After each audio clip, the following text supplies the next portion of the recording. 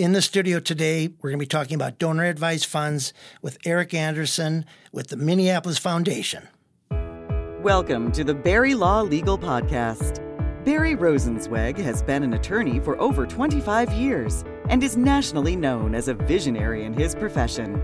In each episode, attorney Barry Rosenzweig interviews lawyers, real estate agents, lenders, and other professionals that bring popular legal-related topics into focus for his listeners.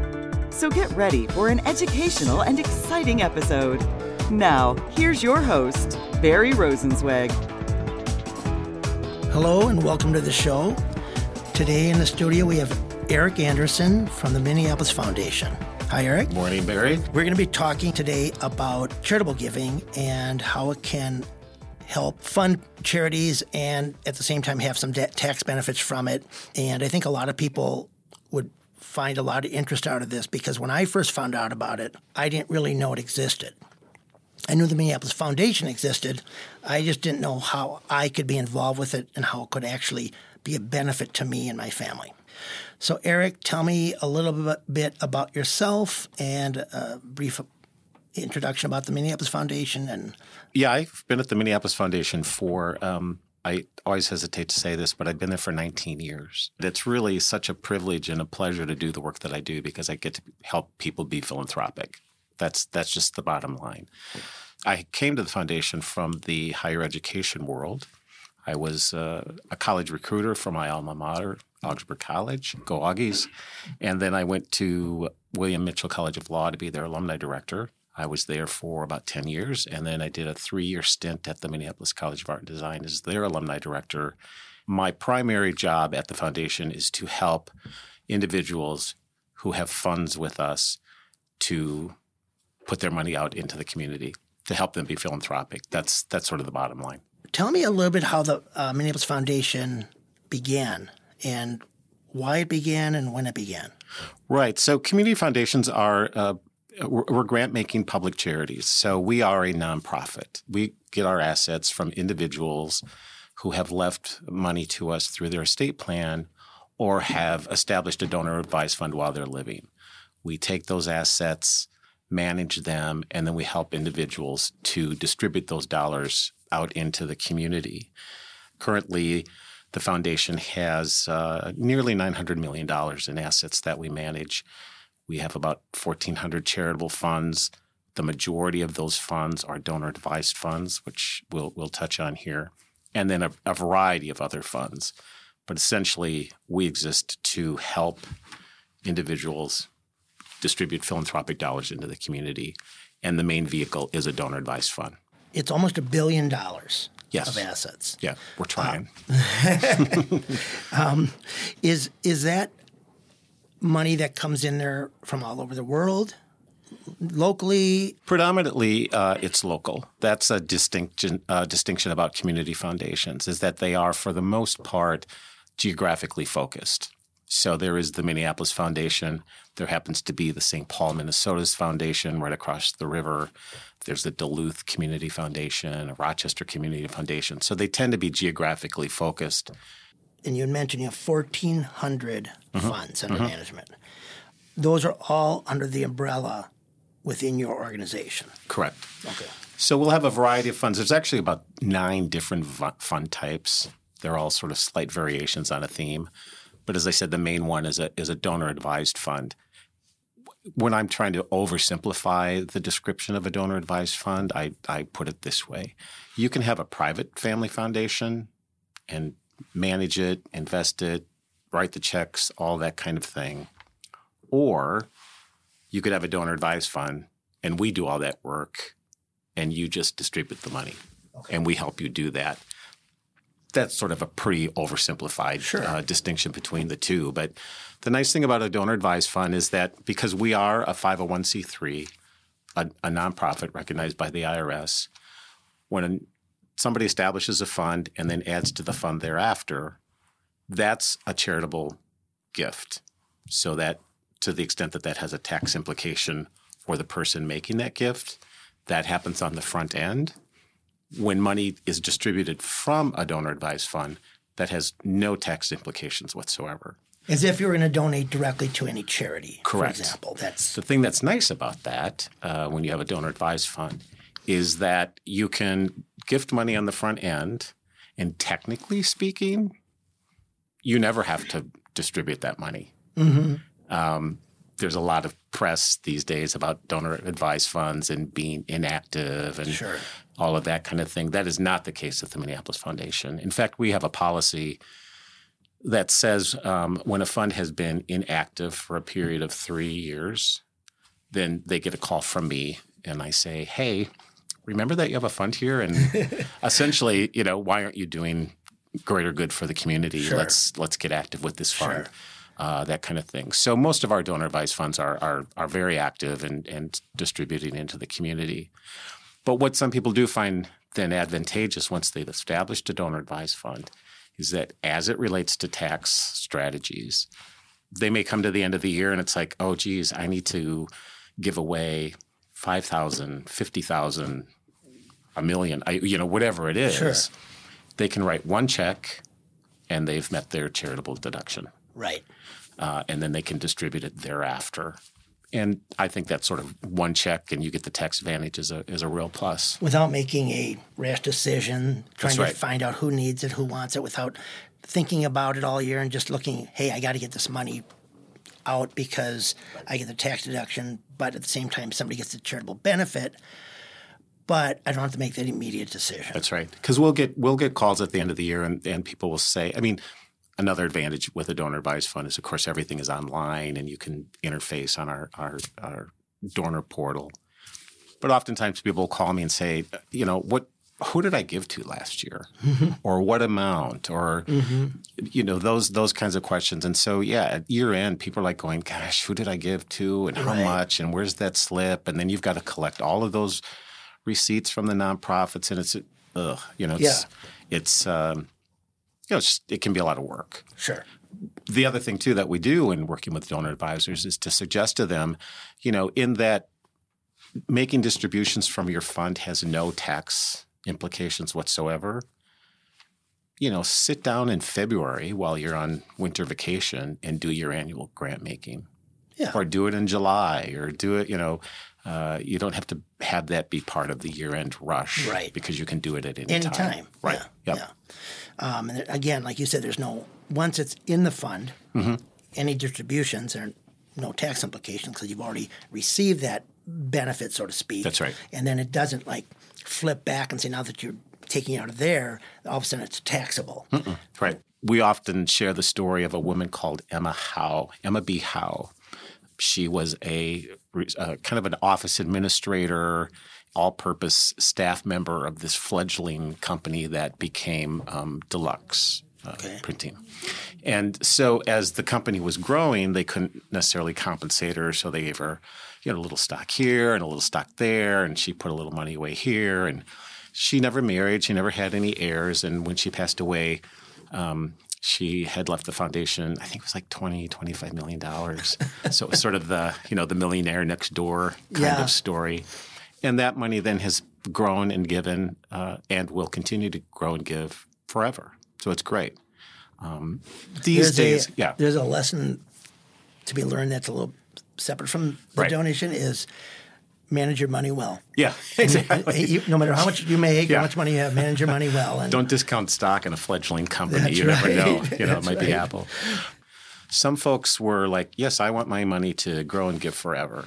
Some are like, I want whatever's left to be distributed over 10 years. Some, I want it to split into new funds between my kids or my nieces and nephews or whomever. Or it can do a lot of different things to honor the legacy that you as an individual want to leave behind. Donor advised funds, is there a minimum to open it? Yeah, so it's $10,000 to establish a donor advised fund. We charge an administrative fee on a fund. So the administrative fee is 1% of the fund's 3-year fund balance average. Okay. To sort of address, the ebbs and flows of a market, or a minimum of $750 annually. The people who donate the money into their fund, do they determine what type of risks are taken on those investments, or are they pretty much set by the foundation? So we have 5 different investment strategies that you, as a donor advisor can choose from. The one that's the most aggressive, and that's not even the right word to use, the one that probably has the greatest equity exposure is called the Long-Term Growth Fund. We have a social impact fund, a balance fund, a money market fund. You can leave it in cash, but it's your decision.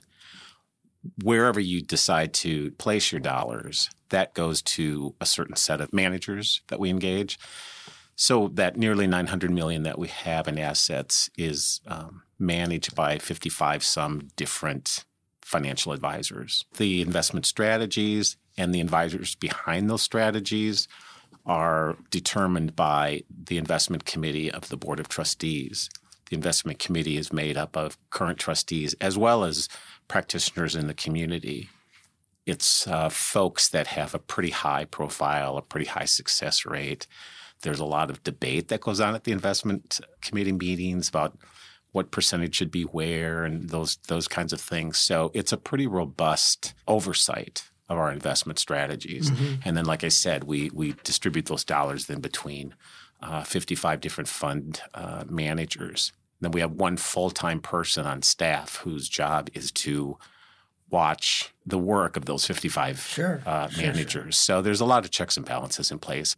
You're an organization that's well-known, well-trusted, and it just takes things off the table and for people to deal with, except decide where they want the money to go. Well, and then you get into all of the different programs, services, the value add that we offer to donor-advised fund holders. And that's a really extensive list. I mean, so as you can, if you have young people in your life that you want to involve in helping them to be philanthropic or pass your legacy on through them, we have the Family Philanthropy Resource Center. That offers a whole variety of programs and services targeted specifically to helping mom and dad engage the next generation of kids in their philanthropy and all for the greater good, and let's pay it forward.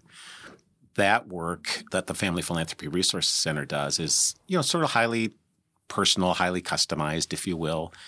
But it's just one more service that you get having a donor advised fund at the that's foundation. Like advising on future, how it stays intact with other family members and so forth. Yes, some of that. It's more like I work with for instance, here's an example. I work with mom and dad who have a fund, and they want their kids to understand that they have a role to pay it forward. It's a large fund, and so each of the 4 kids gets an amount that they can distribute annually. They have to send an email to mom and dad that says, I want X to go to Y for these reasons. And then dad forwards the email to me and says, make these grants and the kids' names. So that's one way that it happens. Another way is mom and dad are the current advisors to the fund, but they'll involve their kids and they'll do family grant making. So we'll actually arrange for the family to go on site visits to help them, sort of review proposals if they ask for that. Like we can get quite involved in the grant making process. That's another option. There's all kinds of really neat options available to individuals or families. I mean, I work with an individual who has no kids or no frontline heirs, if you will, but very good friends with this couple who are super involved in the community, super philanthropic of time, more time than resources, if you will.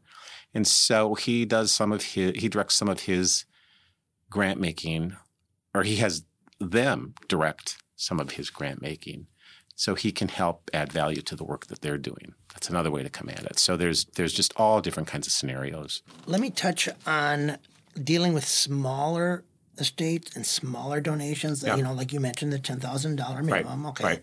And that can come from individually. That can come from a tax deduction. It really doesn't matter in that respect, correct? I mean, you may not get a tax benefit if you donate directly, but so what? What happens when you have, and I run across this a lot. I have an older couple or a widow or widower, and they have a lot of money. They have no reason to do any intense estate planning.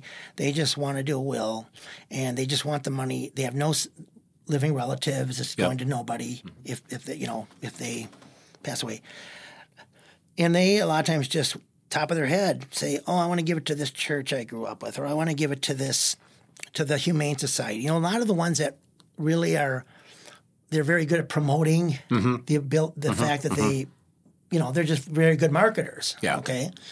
Are you able, or is somebody within your organization able to present the benefits of how this works? Definitely, yes. Okay. We do a lot of work reaching out to the professional advisor community. I sort of find it surprising the number of people in the professional advisor community, you know, financial advisors, tax accountants, estate planners, who really don't even know about donor advised funds. Right.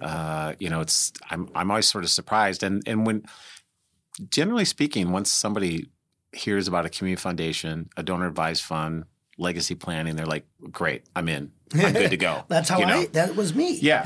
So usually, like in the scenario you're saying, you know, Mr. and Mrs. Smith, they're going to pass away and there's going to be $10 million.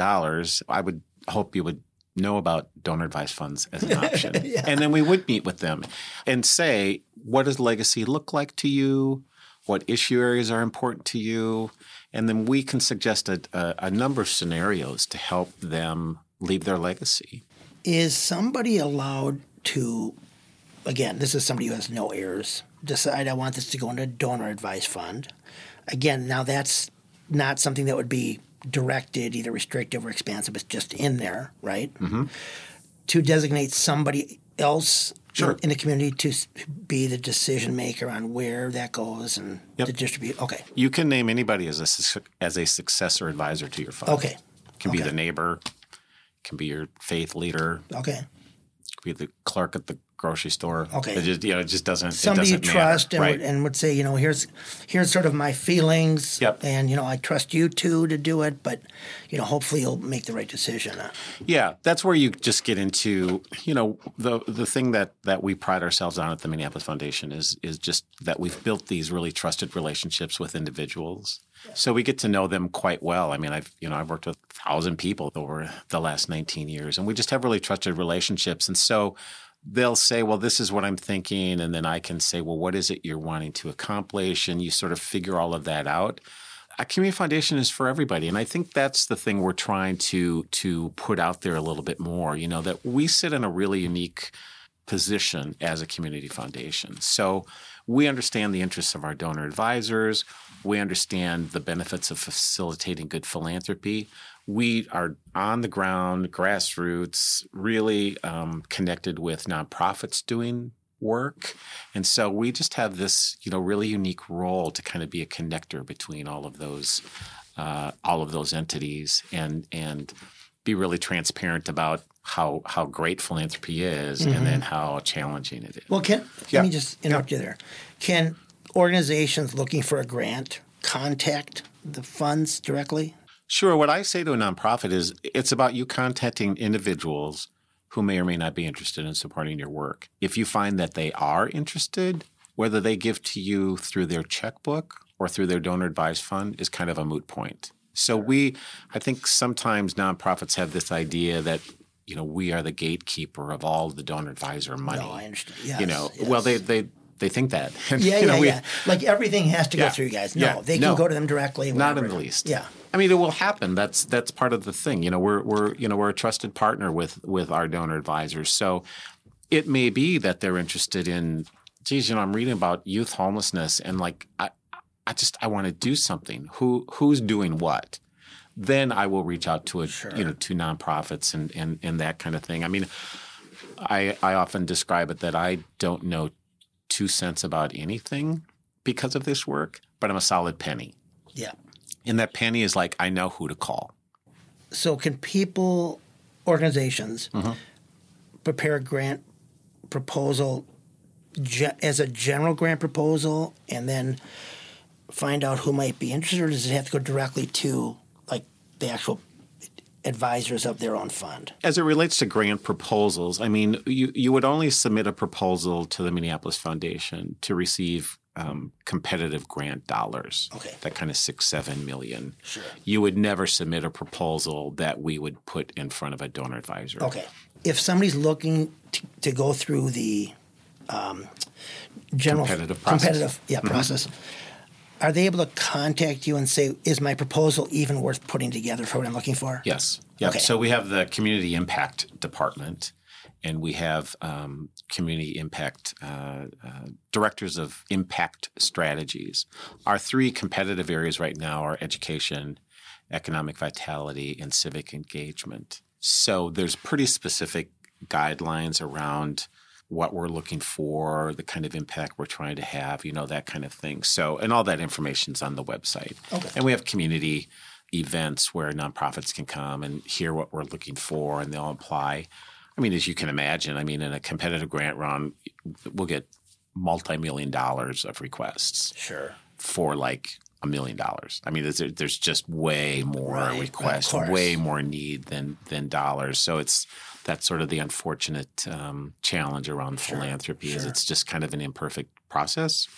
I used to be a director of impact for a time period and would do competitive grant review, and then people would call and say, "Why did we not get it?" And I'm like, we're splitting hairs on hairs kind of thing.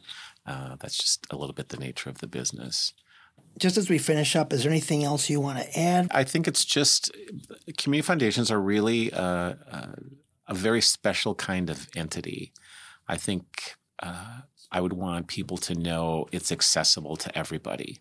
Some people also have this idea of like, well, I will get this one often where a donor advisor will say to me, it's just $1,000 grant. I mean, that makes no difference at all. Yeah. I'm much more global about it, or universal, I guess, because I just, whether it's 1,000 or 100,000 or 1 million, it's money out into the community. And so the example I like to use to exaggerate the point is if I were to say to you, look, if I give you $1,000 right now, will that have any kind of impact for you? Sure. Right. End of conversation. Yeah. So there's no such thing as a grant that's too small. Well, nonprofits that need the money.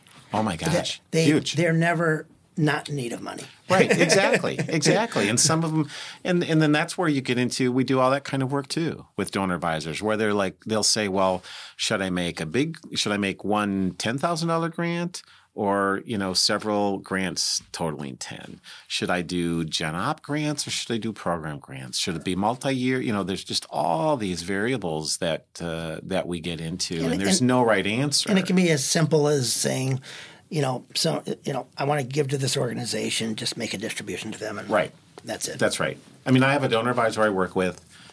They make probably, I think it's like 100 grants of like $250, $500, and $1,000, targeting small to mid-sized arts organizations. That's nice. That's what they do. That's great. That's their thing. Because those people would have no other resources to get that kind of thing. I remember one time I was on a board of a nonprofit that was just starting and 30 years later still exists.